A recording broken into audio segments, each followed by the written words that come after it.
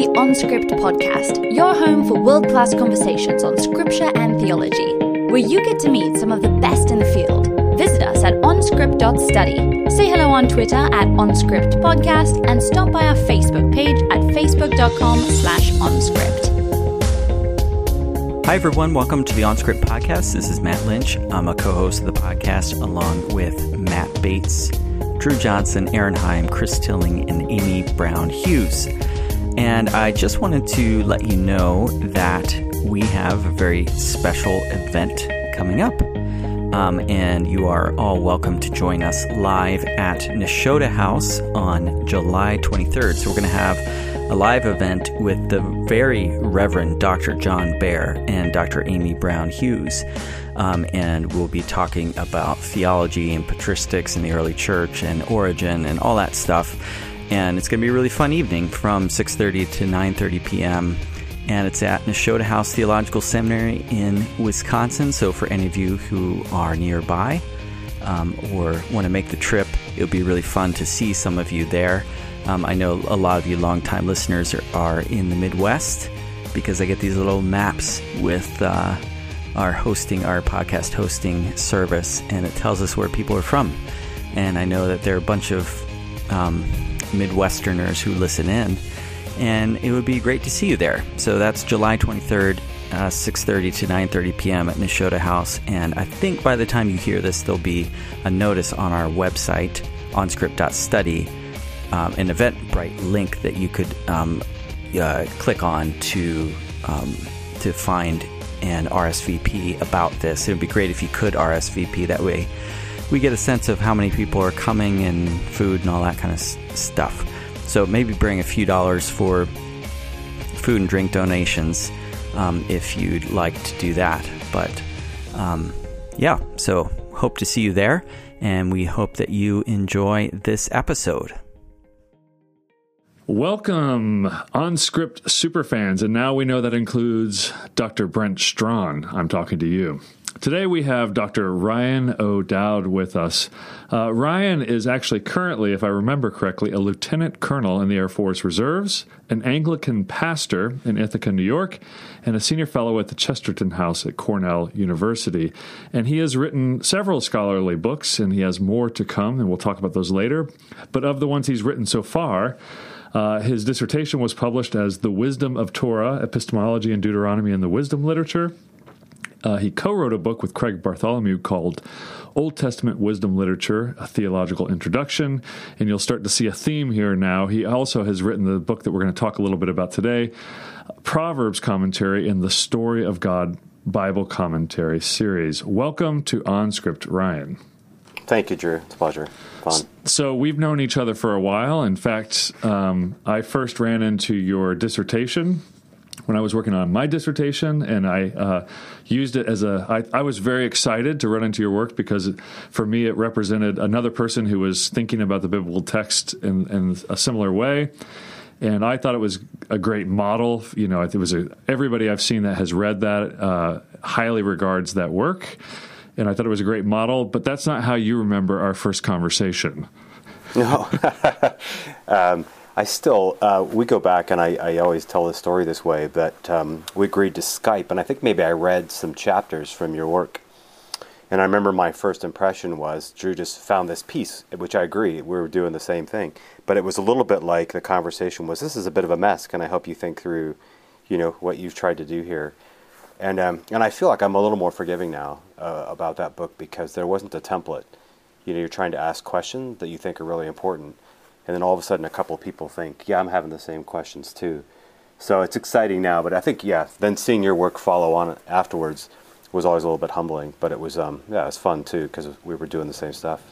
Well, I was just reading Yaku Jerke's book again the other day, and I noticed how, he comes out strong against people maybe he doesn't think have their act fully together, or they're being a little too confessional, or what he would call fundamentalist in there. But not you. He carves out, like, Ryan O'Dowd's work is kind of considered a golden example for him. So, So I think it is, and it's a great book. I think it's the only book of yours I don't own because of the price alone. but I remember sitting in the St. Andrew's Library furiously copying notes out of it for a couple of months when we had it on loan. So it's a great book. So what got you into wisdom literature? And maybe we can talk about what keeps you in it, but what got you here in the first place? Yeah, so I showed up with Craig Bartholomew and then Gordon McConville, and then eventually Anthony Thistleton. It was kind of I had a diverse group, but Craig Bartholomew was really the supervisor through my whole process. And I knew I wanted to study knowledge. I didn't have like a professional philosophical epistemology that I was working on. I just wanted to think about knowledge. I knew it was a big deal in some areas, and I was really fascinated with Deuteronomy. And so I worked on that, probably for 8 or 9 months. And Craig really just said, "Sure you don't want to do the wisdom literature?" And you can imagine, you've got a room full of library books and articles that you've been reading about, and I couldn't let go of that. Fortunately, the conversation between Deuteronomy and Proverbs is so historic and rich that I was able to just combine them. But it was Craig's idea, and it took me years to kind of figure that out, that the wisdom literature is a conversation that's already being had around philosophy, around knowledge, around worldview. And you could, if you go and master the wisdom literature and really spend time there, it's going to free up and open up what you could do with Deuteronomy. And I think that proved to be true. And it made the project harder, having to work with two totally different genres. But it was Craig's wisdom, and it took me a while to figure that out. So that was a topic handed to you and said, hey, go work on this. Wouldn't you like to? Yeah. And I sure would like to supervise you doing this over here. And right. That's hard to turn down when they show an interest and say, "Oh, I would really like to supervise that," right? Yeah. But they have the wisdom you just don't even have. They can see ahead far further. So, yeah, and then I ended up there. Somehow I got asked to do 1 or 2 Deuteronomy things early on, and then invitations started to come to write in the wisdom literature, and it stuck. That's right, because you had some essays, 2 essays in that Robin Perry, Mary Healy collection of essays, The Epistemology of the Bible, or something like that. Yeah, and I think actually the Deuteronomy piece there's the better piece. It's gotten more attention, more responses from people, and I still like that kind of exploration, and I go back to it. But then the wisdom literature one was there too. Now, wisdom literature is a tough place to hang out. Lots of very sharp scholars in that field. So we'll get to what you do full time for a living, but what keeps you on here? Why is this still interesting to you? Yeah, that's a great question. Since I've become, you mentioned that at the beginning, I've become a pastor, and probably some of it's convenience that, to stay tied in. OnScript is great, but you try to stay tied into a field and keep dialogue partners when you're pastoring and you're dealing with church issues. It's just the easiest thing to do, and to stay with something you kind of know. And it's kind of just keeping sharpened. I can jump into the wisdom literature and know what people are doing, stay somewhat current in the field. And I think when I'm always jealous when I hear you guys working and colleagues who are in academics, I think I can't do that breadth anymore of canonical kind of thought. So probably it's as much a matter of convenience, but I'm still fascinated by it. Books are coming out now. Wisdom literature is being rethought in a lot of ways. And so I think it's a pretty exciting place to be. Yeah, and I think we'll come to the Story of God commentary in a bit, but even in reading your Proverbs commentary in that series, it felt like there were some new insights there, that you were seeing things newly or freshly, especially towards the end of that. And I remember the chapter on Proverbs 31. I was doing a Bible study on Proverbs, so I was using that commentary as kind of my main read-through. And I would sometimes grab little bits to bring them to this Bible study with students. And when we got to Proverbs 31, I just said, all right, I'm just going to read this whole chapter to you. And I just sat there and read it. So there's some it really felt very fresh and like new insights going on there. Yeah, and for me, I just proposed to a friend we have, and I won't say more, to do a book on Proverbs 30 and 31. Those 2 chapters. There's wild kind of poetry and symbolism and cultural engagement going on that I think people overlook. And having just written on them again recently, yeah, it's funny. You come back and you think, I never saw this stuff the first time. And because it's, Story of God, we can get to it, but 900 sayings, that there's an incredible amount of diversity there. that every time you come back to a saying, there's just a new puzzle to look at again. Yeah, actually, so I noticed on the back, we should just talk about it now, the Story of God Bible Commentary. On the back, it's endorsed by Andy Stanley.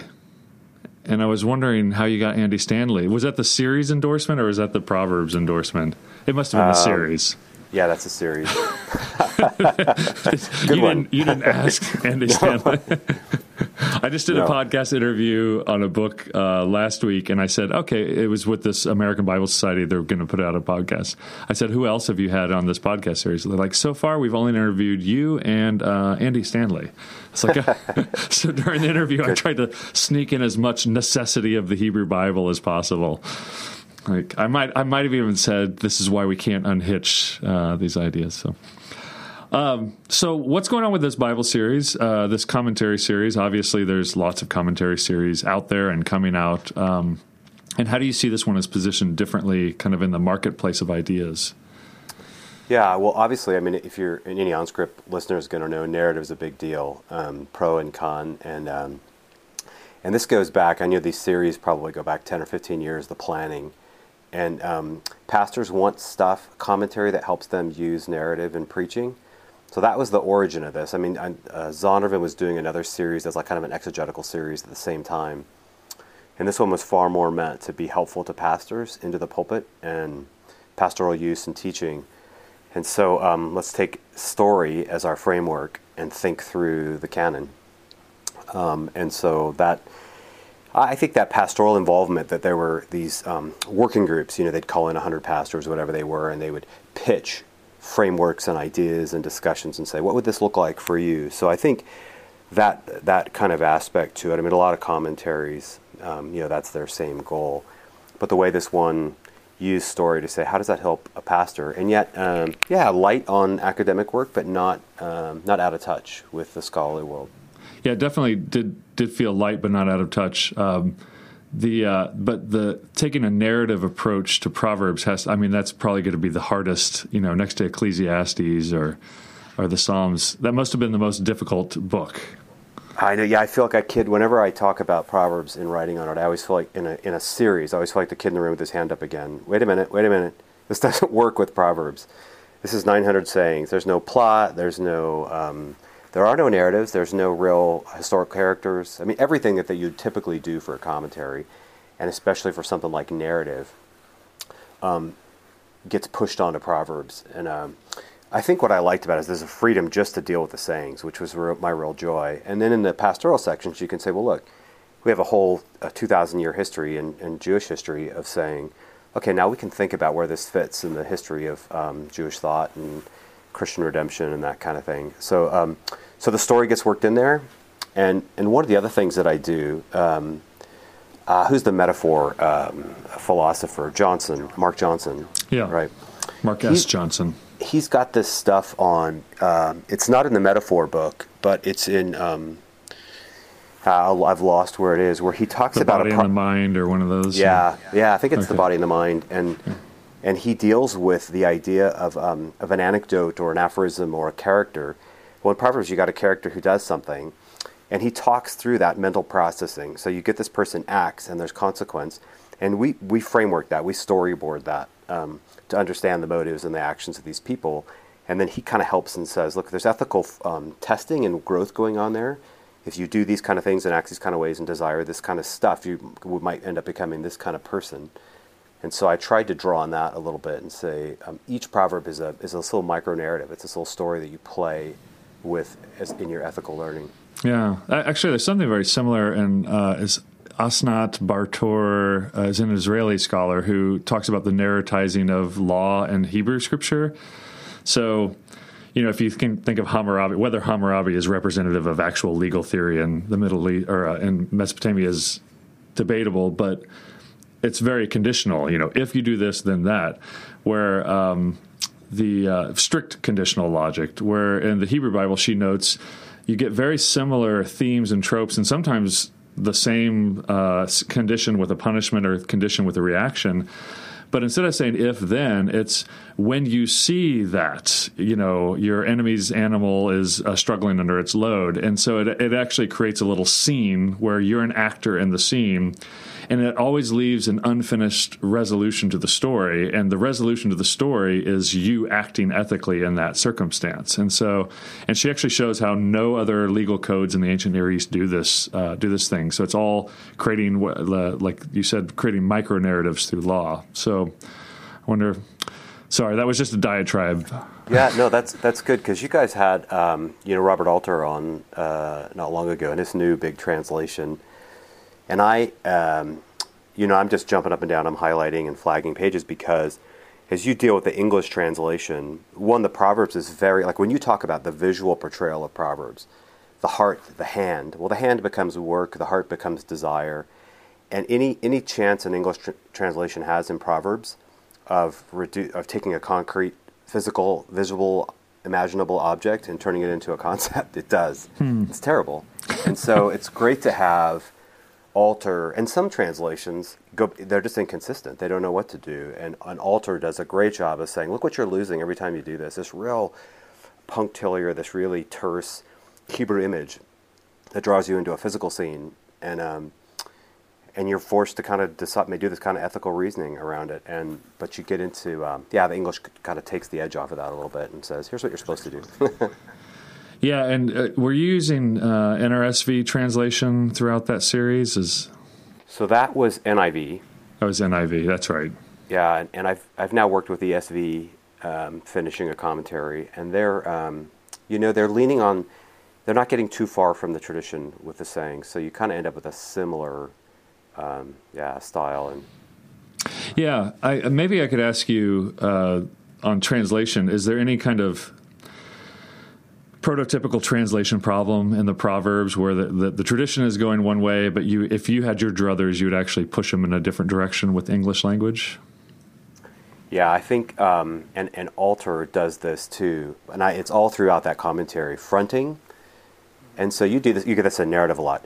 Jacob, is at the front of the sentence, and then the English says he gave this to Jacob. Jacob, he gave this to.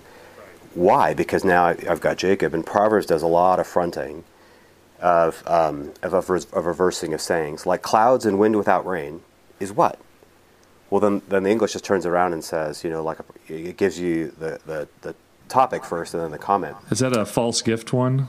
It's a false gift, a promise of a gift not given. Yeah. And so when you start with, and I think it's Alter, but Michael Fox, it's the same thing. You've got a riddle. And it's really provocative, especially if you can imagine oral teaching. You set up this riddle real slow, and now your mind's going to, what's like that? Well, there's a lot of things like that.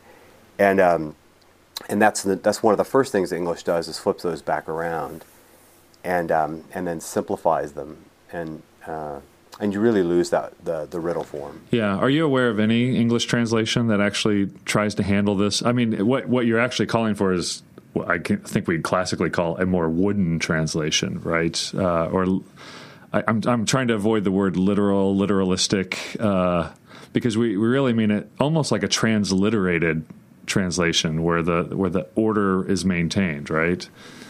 Yeah, and it's funny though, because in poetry, I don't know that literal fits. I think for Alter, there's it's syntax, it's cognitive, that's going on in the midst of that you're losing. So we think we're actually giving a more paraphrased version, but we're actually just changing it entirely. We're really changing the meaning when you do something like that. Yeah.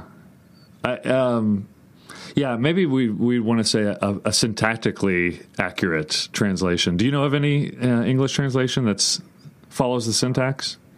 No, they're probably like maybe JPS. The English Standard Version is it's hit and miss. It's maybe 50-50. You don't quite know why they get it right sometimes and sometimes not. And then Alter, of course, it's a hobby horse of his, so he gets it right every time. And I haven't checked. Jonathan Klein, a colleague of ours, has a little book called Proverb a Day with syntax and grammatical insights. And if you haven't seen this little book, it's got Greek.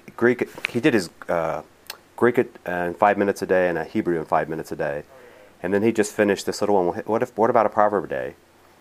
And he can only do 300 of them, for a year. So he picks some. between chapters 10 and 22, kind of that main Solomonic section. And it's just worth seeing.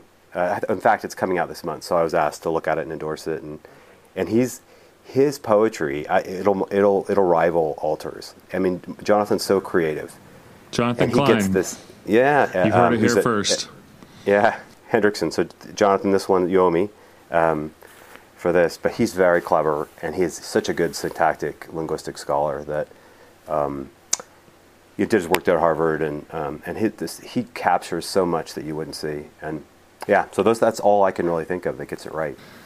Yeah, so speaking of this syntax and parataxis, which I guess parataxis is kind of a less of an issue with aphorism, but I remember at one point we had a discussion about kind of the ritualized reading of Proverbs, and I wonder if that fits into it in some way as well as hearing the syntax and the alliteration and the setup takedown, pushing back and forth on certain topics and themes. Does that fit into this kind of? I don't remember if you developed the ritualized reading any further than our discussion. I did, in the sense that this stuff it just seems fit canonically. Proverbs is sitting there with the scrolls and with festival seasons. There's festival imagery all throughout the book, wine and drinking and this family gatherings, and so there's thematically rituals all over the place.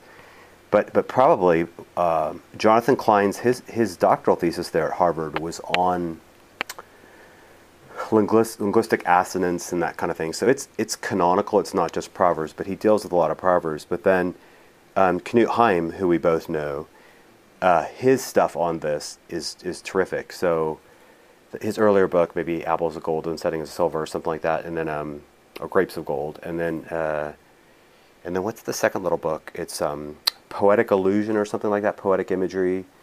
I'm losing a big giant Eisenbronze book, like 600 pages. And he does a terrific job of saying, look at all the sound you're losing.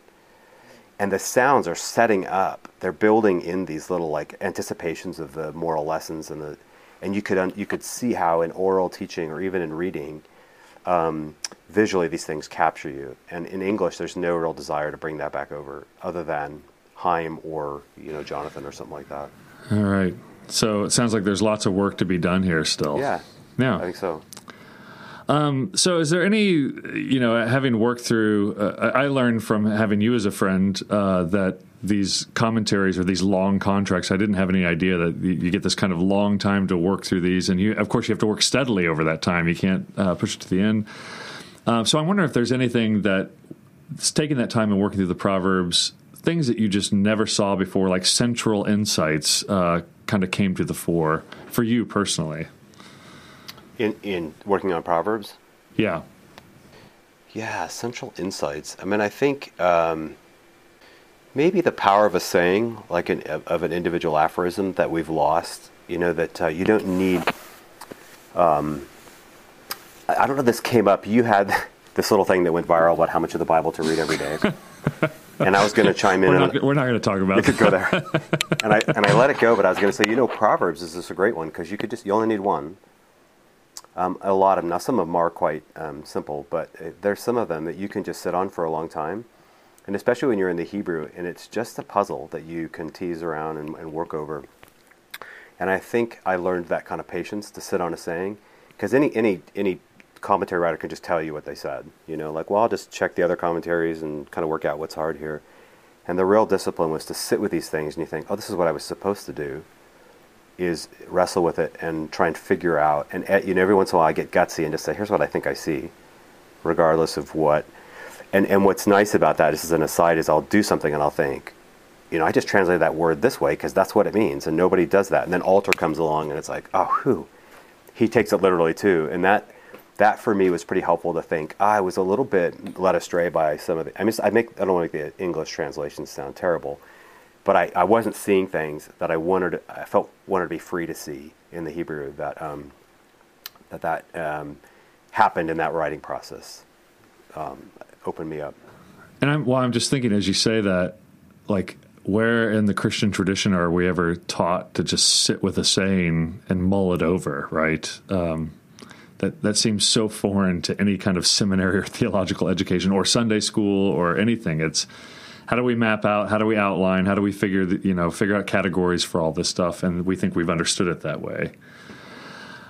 Okay, I wanted to ask you, you said you had read or looked at Will Kine's work on obituary for wisdom literature, and I wanted to know whether you think that genre should be dead, as he says. Yeah, so I give it just some framework and story. Somebody, maybe a colleague or somebody we know, emailed me when they saw that book advertised, and I said, no, I don't buy it. And so then finally, I saw a link to a little podcast he did on it, and I thought, okay, I'm going to have to read this book. So I got it, and in the beginning, the metaphor of he's drawing on some metaphors of death and obituary, and on Cinderella, and I thought, oh well, it's over the top.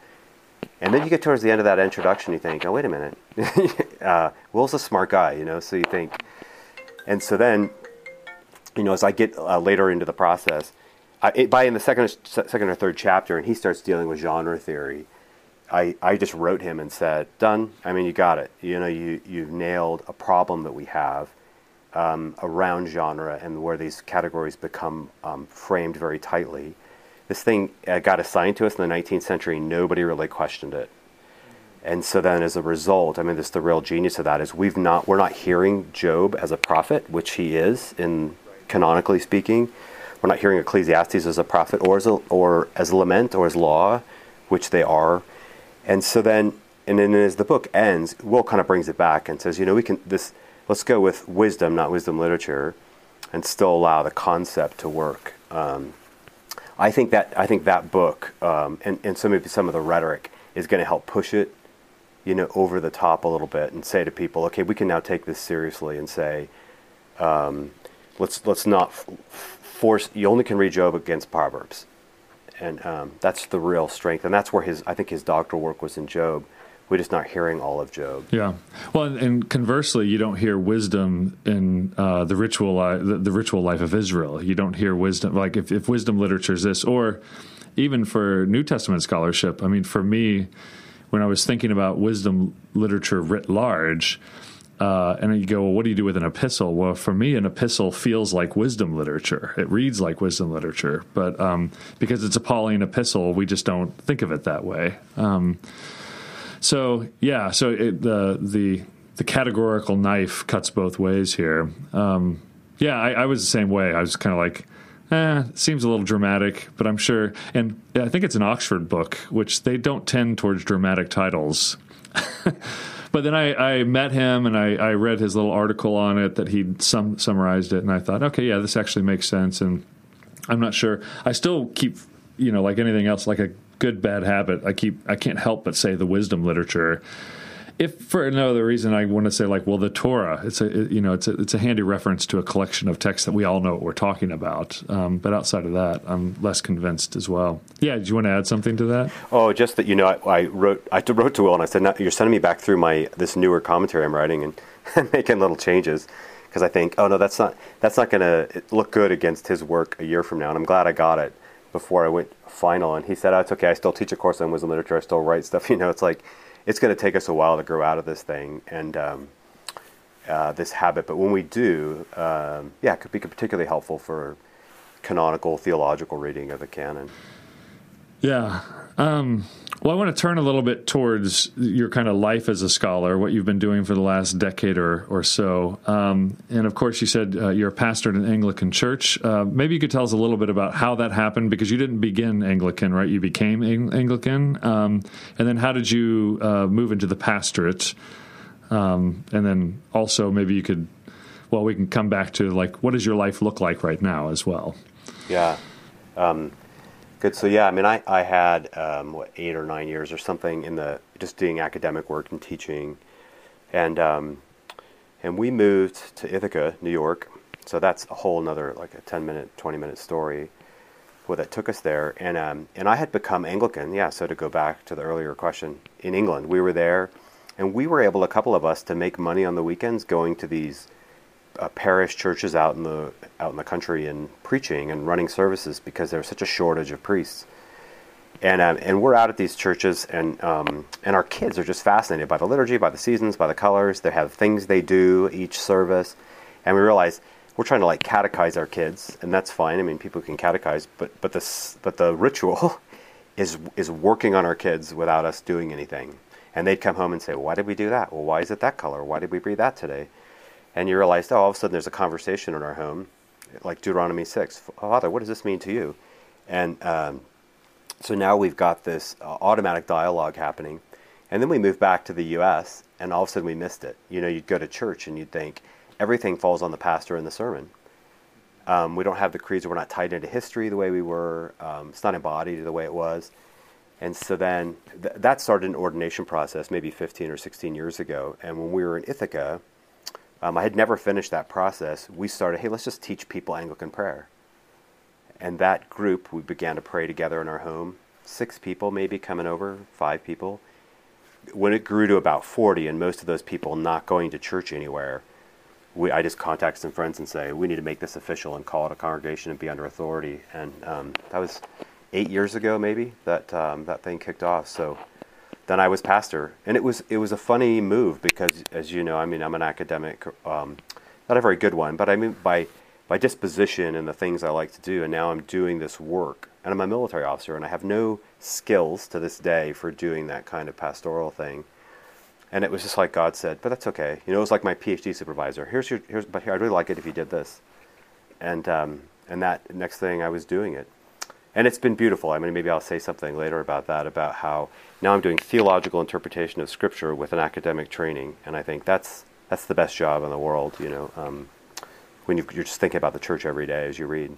Yeah, that's good. And what, I guess, I think a lot of people I talk to lots of people who are pastors who want to get into academics, people who are thinking about, can you do both? And, I've seen these online debates about whether you can actually be a pastor scholar, whether that's a real thing or not. But I would say, just looking at your output, you seem to have been able to do both. So I wonder what your actual week-to-week looks like so that you can maintain the scholarly side and the pastoral side. Because as a former pastor, I know pastoring can eat up every free hour and unfree hour of your life. So, yeah, and I think I get asked this a lot, and I've got a friend who always tells me, who's a very accomplished academic, who's also a pastor, and he said, name one pastor theologian out there. And I always think, he's already excluded me. He does it every time. And I realize he doesn't take me very seriously. But I think there's a book by a Jesuit, Antoine Sertillange, called The Intellectual Life. And in there, he talks about this. He talks about what is it to be a monk, to be a teacher. If you spend those 6 years, okay, so Catholic education now, those 6 years in training, and you get all those tools down, which is kind of like what the PhD does plus some teaching.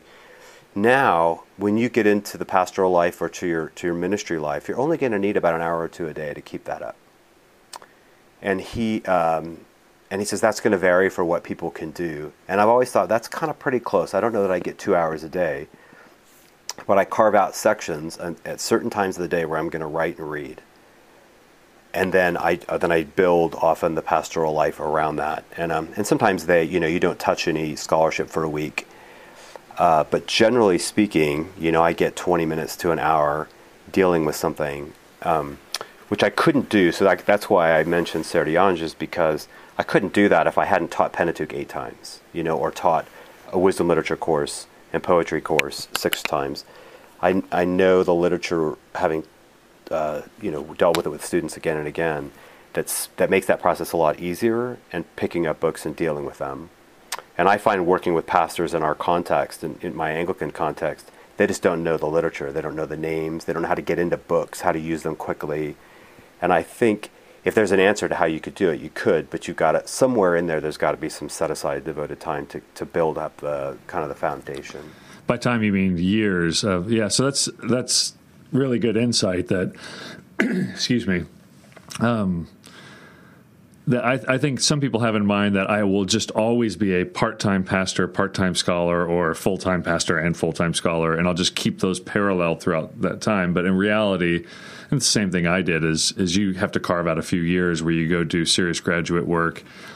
Teaching makes you think through things in ways that that you can't just on your own in your study. So maybe it's not entirely realistic for most people without that dedicated time to do it. No, and I suppose part of what I'm trying to do, I might have mentioned, I'm creating a community of pastor scholars that are Anglican. So there are other Center for Pastor Theologians, and I'm much more dealing with people who already have a serious academic degree. And now not just how do we sustain a community, but how do we impress upon the leadership that prior to our generation, and still in England to this day, that kind of scholar is respected and desired. Well, you're going to have to desire it and value it and pay for it, and honor people who could do that work. So that's my campaign and my own kind of Anglican part of the world is we're going to be 20 years from now, and we're not going to have scholars in our tradition if we don't think through how to develop them. And they're not going to be part-time doing night school. I mean, you're just not going to get there. Or you're going to break your family or something. Yeah, that's good to hear. So what do you think, just practically speaking, what is being fully involved in the pastoral work, what does that bring to your scholarship that you wouldn't have otherwise? Yeah, I mean, so the clarity in what you're doing, so if you go to do work, could I pull this off? Would it be helpful? Would it be productive and bear fruit in the life of a church? And if I had to take something like this and explain it to somebody in my congregation, how would I do that? And I don't like. I think some people feel like there's a tension. For me, the two are living with one another all the time. I mean, I hit stuff. I mean, that's 3/4 of my sermons is something scholarly, is an insight that opens my eyes to the text that becomes counseling and preaching for that period.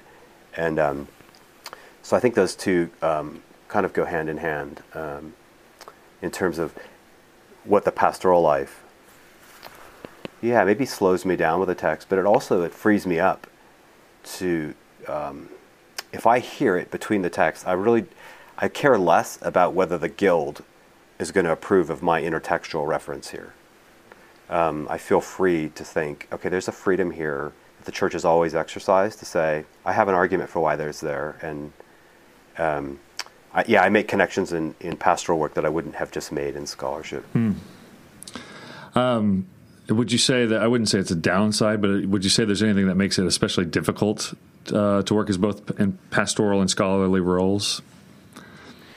Yeah, I mean, I think the academic offers to participate in committees and to write just continue to go down.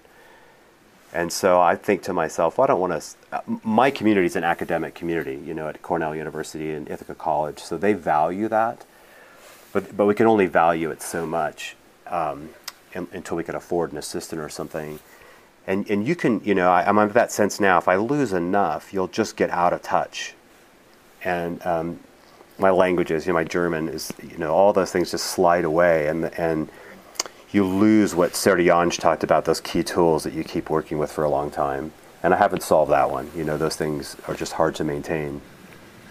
Yeah. And I wonder if the upside of clarity, I mean, there is this, you're belonging to two worlds, right? And so especially now that we have social media where our fear of missing out can be increased, well beyond our psychological capacity to handle it. Yeah, I can't imagine how much it must, that you can feel like you're on the outsides of the community that's working away at these issues that you could actually contribute to. So maybe it's emotional as much as anything else. Yeah, you do feel, I show up at SBL and you're not a part of the gang. And then when you get around the pastoral world, all these guys are talking about is pastoral stuff, and then it's almost like they don't defer to you, but it's like, well, you go over there and do your academic stuff. So there's that slight sense of not membership in a particular community, Although I have to say that I always feel like I'm completely out of it at SBL as well. It's really hard to feel like you own it at SBL. So yeah, if you walk around there. If you just sit and look, as a pastor, I watch there a lot. A lot of people are just lost, they're just all over the place. Okay, so what are your next upcoming projects that you're working on now? I've been working on vocation and work for a long time. We had a Lilly Endowment grant for years at Chesterton House that I worked with, and I've developed a good deal around vocation and calling, and I have criticisms around the the do what you love and follow your passion kind of stuff. And I have, because of people in my church and their expertise, a lot of thoughts about how once you got to Calvin historically, people were thinking in terms of not just choice of vocation, but economy. And how does my job relate to this developing economic global world? And I don't know that we do a good job of that. And then, immortality is a major concept in the history of vocation. So anyway, that to me is really fascinating. And I'm in conversation with one or two publishers about it. But to sell a book like that, when all these work and faith movements are going on at major universities, you're just not, I think we've concluded I just would never sell it. I just don't have the name, the profile to do that. So that's a project I want to figure out to do blogging or some other way, because I spent so much time there. So it's kind of like, it's always on the back burner. I'm always reading in that area. And then this other idea to do something on Proverbs 30 and 31. So I did get asked to take the History of Reception commentary series for Blackwell. So I don't have a contract. So Blackwell, you haven't given me a contract yet, but they don't have anybody to write that volume. And that Through the Centuries series that Wiley Blackwell does. And so I've agreed to put in a proposal, but they're really probably not going to have a Proverbs person interested in doing it. So that would be a pastoral historical project, and so that's kind of on my mind. That I might go do that. Sounds like a lot of work. Yes, 30 years worth of work probably. Yeah. Well, so the vocation thing. So it makes sense that somebody who has you have military experience, life experience, pastoral experience, and you're a wisdom scholar, and you want to do a book on vocation. I know you, so I know it's very nuts and bolts, down to earth, actually practical, cuts through all the crap. And they said it was just merely an author platform issue? I think so. I think I could, if you think about what's going on at how many seminaries and universities are doing work in vocation stuff and putting out books. It's just a competition marketplace. Yeah, so it's already a flooded marketplace, and you don't have a big name. So if it was another topic, yeah, maybe you could ritual. Not enough people are doing that in your field that you've got a great opportunity. Whereas work is kind of like, again, yeah. No, that's been my MO to this point, is find a wide open field where I can put my mediocre stuff. Because people don't know it's mediocre until the better stuff comes along. So it's the best till somebody catches you. Exactly. Yeah. Exactly. It's worked so far. Okay, well, we're going to do a lightning round here. You know the rules of the lightning round? I do, yeah. Okay, so anything goes, but we're going to try and keep it brief for most of these. First question. Are you willing to do a Henry Kissinger impersonation right now? I'm not. Dang it. Okay, this is not a question. It's more of a statement. The Air Force is for little girls. Change my mind. Wow. Lightning round. Change your mind. That gets really theologically complicated. My daughter is in the Air Force. So, right. So for little girls, the military needs to diversify. It needs to grow into American world. It needs there's gifts and perspective that women bring to the service. They're really underrepresented. The Navy's doing the best, I think, but Air Force and the Army are pretty far behind. So I think, yeah, absolutely. Go more like the IDF. Yeah. Combatant fields get very complicated, obviously. But outside of that, so it's been good for us as a service to diversify. My dad joke on day one of the semester is I wanted to join the military, but I ended up joining the Air Force. So. Yeah. I don't know if my boys are in the Army, and oh, that's right. I never would have planned that. It's not like I told my kids, you better join. So I'm like, all of a sudden you ask that question, I realize I guess I should be affirmative because my kids all serve. Because your little girl is in the Air Force. Coming back to a question I was going to ask anyways, is at the Society for Biblical Literature annual meeting, which is in San Diego this next year, which I'm very excited about. What do you look more forward to most, and what do you dread most at that meeting? The crowds, just the massive kind of crowds feel tiring to me, and the book tables and that kind of thing. There's just kind of a draining energy. I see fewer and fewer papers. I try and meet with a couple publishers. The Scripture Hermeneutics Seminar is kind of it's interesting. I mean, the topics get better and better, but the topics actually matter secondary to, 100 and something. I don't know how many people in that broader community, probably a couple hundred associated with it. They get together, and there's the kind of common vision and the challenging and the quality of scholarship going up. That's a unique thing that I look forward to, and 2 or 3 friends that I look forward to every year. Yeah. We should describe that, the Scripture and Hermeneutics. Well, it's now the Scripture Collective. So it's Scripture and Hermeneutics, Scripture and Dogmatics, Scripture in the Church, which I'm on the committee for. And I think there's one Scripture in Higher Education coming out this year. Oh, wow. But yeah, for those of you that don't know, Society for Biblical Literature is kind of all biblical scholars around the world. And then Institute for Biblical Research, IBR, is kind of all the confessing scholars. I don't know what their official stance is, but it's people who would consider themselves confessionally Christian. And then the Scripture Collective is, were you one of the founding members of the Scripture Collective? Is that correct? No, it started probably in the mid-90s. So Craig Bartholomew started it as Scripture Hermeneutics, and then I worked with him when I was at Redeemer with him and kind of chaired that committee for a few years. And I think then Heath, maybe Thomas, took it over. And then right then it just started to expand, Scripture and Doctrine, Scripture and Church, and yeah, it's a creative movement. And I think also for biblical religion scholars, well, scholars of all kinds, everybody can understand, it's just competitive. It's competition everywhere. I mean, there are some people who are, like, they won't even tell you the name or the topic of their next book because they're afraid you're going to write on it, and it's almost like being around a bunch of underpaid actors or something. When my students who work in modeling or acting here in New York City or singing, they describe their industry to me, like what it's like, the tryouts and the rejections. I was like, oh my goodness, that's exactly what academics is like. All the narcissism and stuff that goes with. So yeah, I think one of the great things about this Scripture Collective and IBR more generally as well, it's actually a group of people who are trying to get together and encourage one another and band together and critique one another in helpful ways rather than merely just compete with each other. So it's been really good for me. And I think I got introduced to it through you as well. Okay. Big question. Will the Church of England survive? Yes or no? Yes. Okay. You want to put 1 or 2 reasons behind that? I think it's going to be like the Episcopal Church. If you think Church of England and England, will it survive? I think there's enough people on different sides of the argument that want it to continue, and within that there's negotiation and there's arbitration going on to continue dialogue.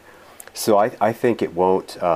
Essentially, as the thing gets tight and you begin to see that it begin to fail, it's a little bit like people begin to become more realistic about what they'll do. I mean, it's not impossible that people just refuse to be cooperative and discuss and move forward together. But it does seem to me like when the numbers get small enough and you have a morning parish service with 6 people, you got to start thinking through, are we going to? And I think there'll be some resiliency. Those people who want to take the church is never. It's always sprung out of low points historically. I think so. Good. That was the most positive spin I could imagine. Here's another tough question. What is the most significant book in biblical studies or theology of the last generation for you? Yeah, pass. I sat and thought about this one. Thought, what would I say? Because you try to predict them, and you think I'm not going to get any of the ones. So for me, even that gets hard. The work of Oliver O'Donovan. Okay.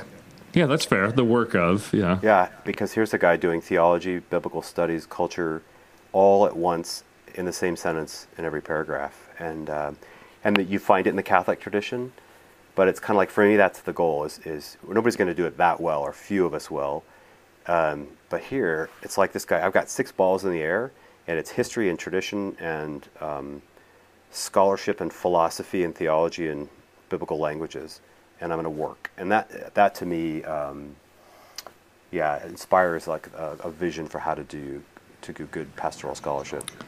It could be maybe another answer for you would be any sermon series by Andy Stanley. That's right. Well, I was going to say but you said one, so. Yeah. You have any good one-liner jokes? I don't. Good knock-knock. What's a good knock-knock? Callum Carmichael, my friend who's now retired, we'd get together for coffee every week for 7 years, and he had a joke and an aphorism every week. And then I think, I'll write these down, and then they're gone. It's a gift, I think, for people who can hold on to them. And I think if I could go back, there's Scottish and English jokes and biblical scholars jokes, and I can't retrieve any of them. Do you have one? Yeah. No. I mean, I have my standard ones, but I think I've told them all on air, so I don't want to repeat. I have a series of lawyer jokes that I am contractually bound not to say. So yeah, that's right. I did an NDA on that one. Okay, so in your particular field of wisdom literature, the dying field of wisdom literature, if we can put it that way, what is something, a topic, an approach that you would like to see go the way of the dodo bird? Do you think is no longer helpful? Maybe it was never helpful, needs to go away? This is a hard one. Comparative work. Amenetepe and Tohep and... You're speaking to like comparison, ancient Near Eastern, comparative work with Egyptian ancient stuff. Near Eastern, Mesopotamian wisdom, Sumerian wisdom. And I don't... I know there's a valid, there's things we learn from it, but it's kind of like when you come away from a book and we're just looking for parallels, and we're losing the uniqueness of the biblical poetry. And I don't know. I ask this question a lot of friends who work in comparative work and say, okay, well, this is give me something. Like, give me a reason why this is, like, what have you learned that's absolutely essential? And I don't know that I've ever had great answers.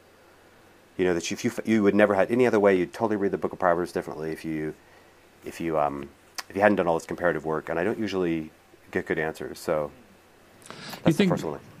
I mean, is there any sense, and I have no idea, I know Hellenistic Judaism, you have more influx of folklore and wisdom literature in the Levant. So, thinking that the wisdom literature might have struck the ear of somebody like, oh, I've heard this before, and now it's a twist on what I know. Or like the flood narrative or the infant exposure motif with Moses. This idea that we know this story, and now because I know the story, when I hear the biblical iteration, it strikes me differently. You don't think there's anything like that possibly going on? I do. I think that's when you a genuine question into Hellenism, I think when you get past the Persian and into the Hellenistic culture, there's stuff going on in Proverbs that we think, okay, this looks like the Greek Symposia, and now we do know that there's an overlap of culture. And there's stuff, the Proverbs 31 woman almost certainly has like an awareness of Greek Hellenistic wisdom and kind of Gnostic, Platonic ideas. And I think that, so the fruitfulness, but it's like New Testament. In New Testament, we can do it because the history, we're just so clear about what we know about the cultures. But you get prior to the Persian period, we actually don't know. I mean, that's my opinion. I don't know that we know enough to say, Egypt, the Israelites had Egyptian law and wisdom literature at their disposal, and it's the historic sense. The older you go, the less confident you can be. And then finally, I have a little quiz for you. Now, I'll be interested to see how I'm going to read you a passage of a colleague of mine, actually Matt Lynch, who is a co-host here. I think he's trolling me, but he loves to send me these little memes where he just took scriptures and put them on these delightful backgrounds. So this scripture is on like a sunsetting beach, with birds flying. And this is the quote. So just identify where it's from. Then the king told the attendants, tie him hand and foot and throw him outside into the darkness where there will be weeping and gnashing of teeth. Do you know that one? A parable of Jesus, where's this going to be? Throw him in where there's going to be Nash. I mean, Matthew 22, 24. Yeah, very good. Matthew. Excellent. Okay, here's another one for you. And this one is on a beautiful, like pastel-colored mountainscape. Within 3 days, Pharaoh will lift off your head and impale your body on a pole, and the birds will eat away your flesh. Yeah, Jeremiah? That's an excellent guess. Actually, I did not get this one. I mean, unless I had the reference at the bottom, I would not have known this one, although it's obvious once you know it. It's in Genesis 40. It's the Joseph story. Yeah, it's a tricky one. Yeah. Okay. Finally, are you a Proverbs 31 woman, yes or no? No. That's tricky. Yes. Yeah. Are you a Proverbs 31 person? Yes. Okay. Yeah, that's good. Good answer. As we should all be. Okay, well, Ryan, thank you very much for spending your time with us. I was a little late coming to you, but I've enjoyed all of your writing. I think I've actually read almost every word you've written in publication. Sorry. Yeah. Which I can't say that about many people. But it's been a pleasure, and thanks for being on OnScript with us. Yeah, thanks for having me. I love what you guys are doing, and I tune in often, so thanks. You've been listening to OnScript, delectable conversations on scripture and theology. If this episode has brought you inner peace or lit your biblical fire, please consider a small donation of just $2 or $5 per month. Information on how to donate can be found at onscript.study/donate.